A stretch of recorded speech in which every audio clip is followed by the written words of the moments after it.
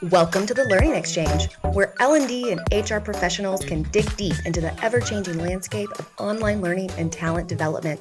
Each episode, we'll explore innovations in learning and discuss best practices with special guests from inside and outside the learning world. L&D is evolving, and the Learning Exchange is here to help you keep pace. Welcome to another episode of the Learning Exchange. On this week's episode, I'm taking it back to basics and talking about virtual training. Now, a lot of the things I'm going to talk about here will apply to virtual meetings as well, but focusing in on virtual training. I had the luxury over the last few weeks of delivering a series of virtual training sessions internally here at Schoox, and it started to make me think through what others are doing. And now I have also the opportunity to talk with a lot of customers who are utilizing our solution, but also talking with friends and colleagues throughout a variety of industries that focus on learning and development to see what they're doing. And what I found is that we have a healthy mixture of dynamics at play, but I think we could all benefit from best practices, from just sharing tips and ideas. So when I think about virtual training, one of the things that was really interesting with this series of workshops we developed and delivered recently is that we took a voluntary approach to registration, to interaction. We used some of our internal channels, Slack, maybe an email distribution, just to say, hey, everybody, we're going to do something here, and it's not required, but wanted you to know that it was available. And then we sat back and watched what the experience was like. Now, as somebody that's taken the mandate approach, as somebody that's also taken the optional approach, and I've even taken some hybrid approaches, I always see a similar response. And I was not disappointed whatsoever in our response. So out of the gate, when you remove the mandate from a virtual experience or from any learning experience, I know sometimes we just have to mandate it, but where we can lift the mandate, we get to understand more about what gets people excited, what's going to drive them to sign up, what about the topic area, how do we market it internally, how do we frame it up, what message seems to resonate and really connect for people. Also, I've noticed that when you have a voluntary experience as opposed to a mandated learning experience, the engagement factor tends to go up. You know, I think you're just like in a classroom, you're going to have people who are very interested in attending to get the content. But when they show up, you're going to have people that are showing up really eager to participate, to give everything they have to the training experience.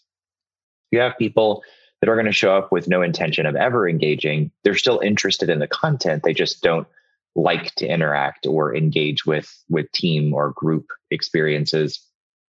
And then you got those who really want to participate. They show up and there's some excitement, but they may require a little bit of warm up to really settle into the dynamic of the group. You know, it's also really important to have a very dynamic experience in virtual to be able to ensure that you are engaging the full spectrum of your employees, especially when you don't have the benefit of having full access to body language and other real-time cues that you might have when you are in person. Now, before I get to some of the tips here, another note is, 2020, definitely we saw virtual being sparked to accelerate tremendously. Virtual became the only way we could do things for a majority of the year. And now that we are starting to see return to office, return to work environments more consistently, organizations are finding that they have to find a balance. How do I not burn my learning team out by having them deliver 17 sessions of this one workshop to get everything done in virtual and in person? But maybe we can get creative and blend. And I think we're going to see this become a trend in 2021 and beyond, where we try to create interactive, integrated, blended classroom experiences where I am presenting to a live room with people who are physically in front of me. And at the same time, I'm also beaming to a virtual audience who for whatever reason is not available to be in person. And so how can I consider both audiences and make that work? Well, a lot of the tips I'm going to share will help you manage both at the same time. Now, the first thing is that oftentimes we underestimate the amount of production that can go into a virtual training or even a virtual meeting. And when I'm talking about production, I'm talking about managing the chat and the Q&A and all the other features and functionality that exist within that virtual tool. I'm talking about being able to manage the support side of it. So questions if people are having audio issues or video issues. There's a number of elements that go into a virtual experience that you don't always have in person. And so sometimes it's great to always bake into your plan a producer, an extra set of hands who's going to show up and just focus on managing the chat or just making sure that everybody can hear and see what they need to hear and see. Next, I think you should always consider a wide variety of ways to interact and really think about what the technology affords you from an accessibility standpoint. There's a lot of options that our virtual tools give us for making things more interactive, whether it's using the chat or maybe polling or Q&A or reactions. And I'll talk about those in a minute. But it's looking for ways to leverage the technology to really help make a group feel connected, even if they're physically separated by space. They're not in the same room. They're not in the same city. They're not in the same state. Some of our global organizations, they're not even in the same country. So how can you make that experience really feel meaningful and connected? And you have to also keep in mind that not everybody likes to talk. I know I love to talk, and I am always that eager student that shows up to training class, ready to engage, ready to interact when called upon, ready to help spark ideas and right, need a volunteer in your training class. If I'm in it, guess what? My hand's raised. But not everybody's like that. And we have to be mindful of that so that the experience we create doesn't apply pressure, doesn't apply unnecessary angst or anxiety for someone feeling like they're going to be put on the spot if it's really something that they're not comfortable with. So I mentioned all of the tools that we may have accessible to us. Are you familiar with the tools that are in your environment? If you use Zoom as an example, are you familiar with how the chat feature works, how the Q&A feature works if you're using the webinar version versus the meeting version? What about things like the reactions or breakout rooms? Well, I think chat and Q&A as a mechanism inside a virtual environment is really great to always try and build purposeful interactions with those elements. These are really great for those who don't like speaking in front of a group. Really great for those who are not able or willing to participate by having their camera on. It allows them to have a way to get their voice heard. However, you should also consider that sometimes you're not going to have the same level of engagement there because my name is associated. If we're using a chat and I'm chatting to all attendees, it's going to let you know that Matthew Brown just said this to all attendees. And that can in some ways be just as intimidating for people who don't like to speak up in a group, not using their audible voice, but their written voice is still connected to their identity. And there can be an aversion to doing that.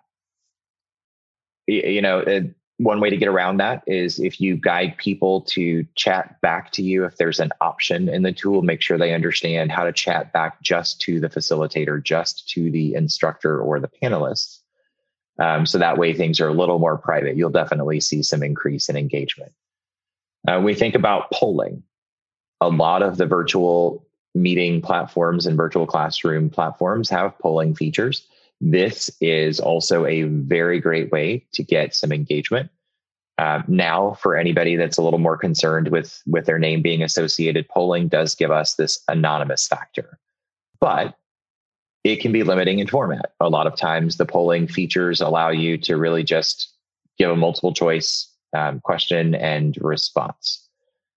This is still better than no feedback. It gives people a chance to interact and kind of see how their response lines up to the group in a more safe way. But again, can be a little bit limiting. There's also a way to leverage in Zoom in particular. Some of the others have same features called different things, but reactions. Reactions give your learners a way to raise their hand, a way to give you a thumbs up or a yes or no response. This is a little bit more public because it will identify the reaction specific to their name. So again, thinking about those who might be a little more shy or introverted, this can be mixed results. Breakout rooms. Breakout rooms are a fantastic way to mix things up, to change the pace and the overall just kind of speed of the session. It just essentially it's the equivalent of being in a room and standing up. And if we've ever had a facilitator in an in-person experience that's done this, where you stand up and just move around, right? It's just kind of changing it up a little bit. Breakout rooms are going to help you with that. Additionally, breakout rooms give you a smaller subgroup that you can create. So think about an in-person experience with table teams.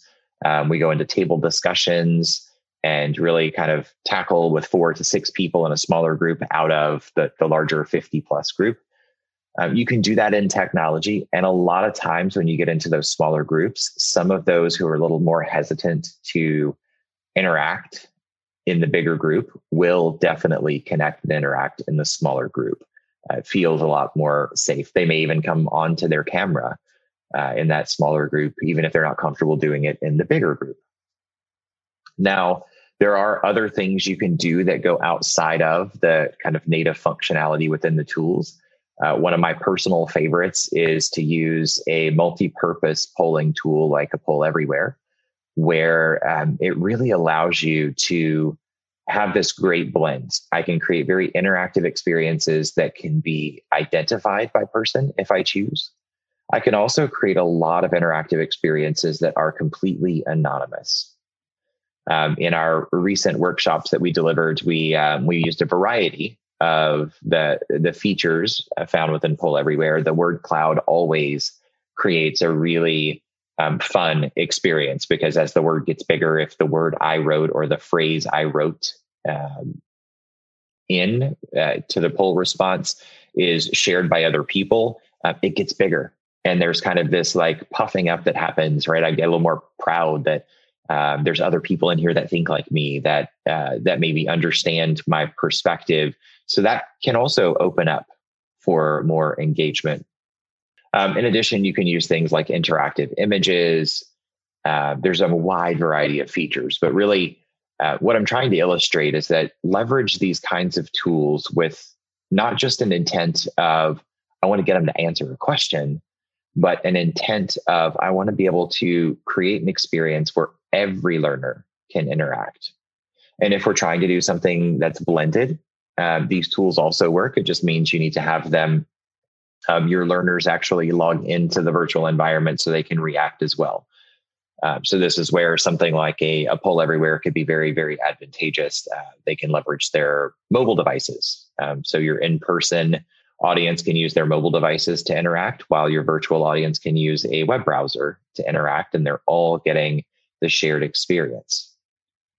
Now, a few other tips, less about the functionality of the tool set and more just a reminder of some of the basics. It can be easy for us to lose sight of these things in the hustle and bustle, but icebreakers. I can't emphasize enough the importance of an icebreaker. It does a few things, it gives people a chance to ease into the conversation, maybe even having a good laugh. I know that the icebreakers that we chose for our sessions over the last couple of weeks were pretty fun. I found that we had a lot of laughter, a lot of interaction, and just right, like pick things that maybe were a little off the wall, but it created this experience where everybody got comfortable. We got loosened up. And then it helped us also identify some of the personas in the audience, right? We could get a sense of the personalities based on just the types of questions that you ask for the icebreaker. If you're curious, our particular icebreaker was to combine the color of a piece of clothing with the last piece of food that you ate to create your band name. And we saw some really, really great strokes of creativity. It helped us understand just some more of the dynamics in the room.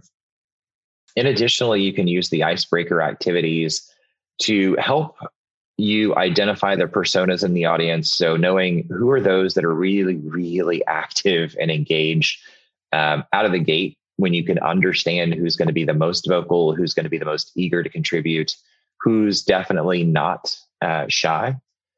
This can work to your strength. You can leverage this as a strength as you go through the session, because you can use these particular participants to help spark discussions. You know that you can always call on them. There's effectively a permission given to call on them to interact, which can take some of the burden and the pressure off of the others. You'll also be able to notice occasionally you might run into somebody that's very eager, but they're so eager that in absence of others who are contributing, they can dominate the conversation. This is something you have to keep a watch over and keep a balance so that it creates a place where people feel like everybody is encouraged to engage. You can also notice in some of the early kind of icebreaker activities who's off camera, who's maybe only interacting and writing, who might be a little more shy.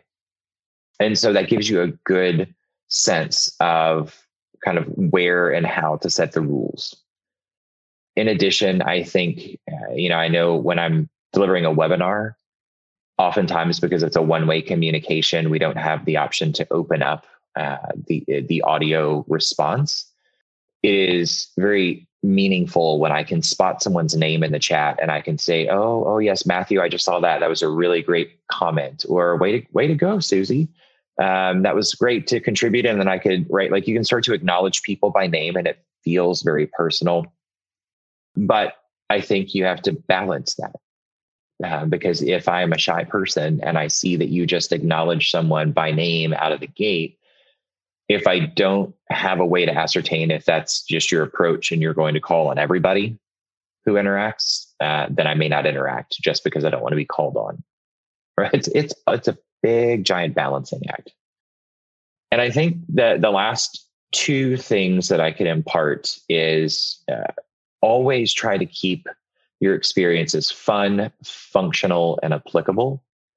So the total session you're delivering should have elements of fun. People should have a positive experience. They should have some reason to feel good, kind of creating a good memory to leave the session with. And keeping it functional, meaning that we're making it easy for them to interact, making it easy for everyone to find a way to interact. And we're keeping it applicable in that we are always trying to connect the dots back to what's coming next, or back to some on-the-job application that we need them to tackle right away.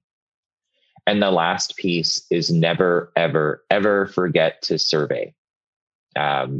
This is something that can be really easy to lose in the midst of doing all the other pieces.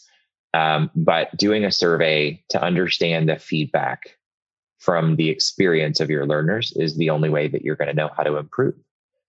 I recommend when you do deliver a survey that it really be just a short 3 to 4 to 5 question survey. We want it to be fast and easy for them to get through. But at the same time, we want to make sure that they have a way to articulate, did they have a good experience? Did it work for how they like to engage and interact? Was the content applicable? And then perhaps a place for some open comments just in case there's extra feedback.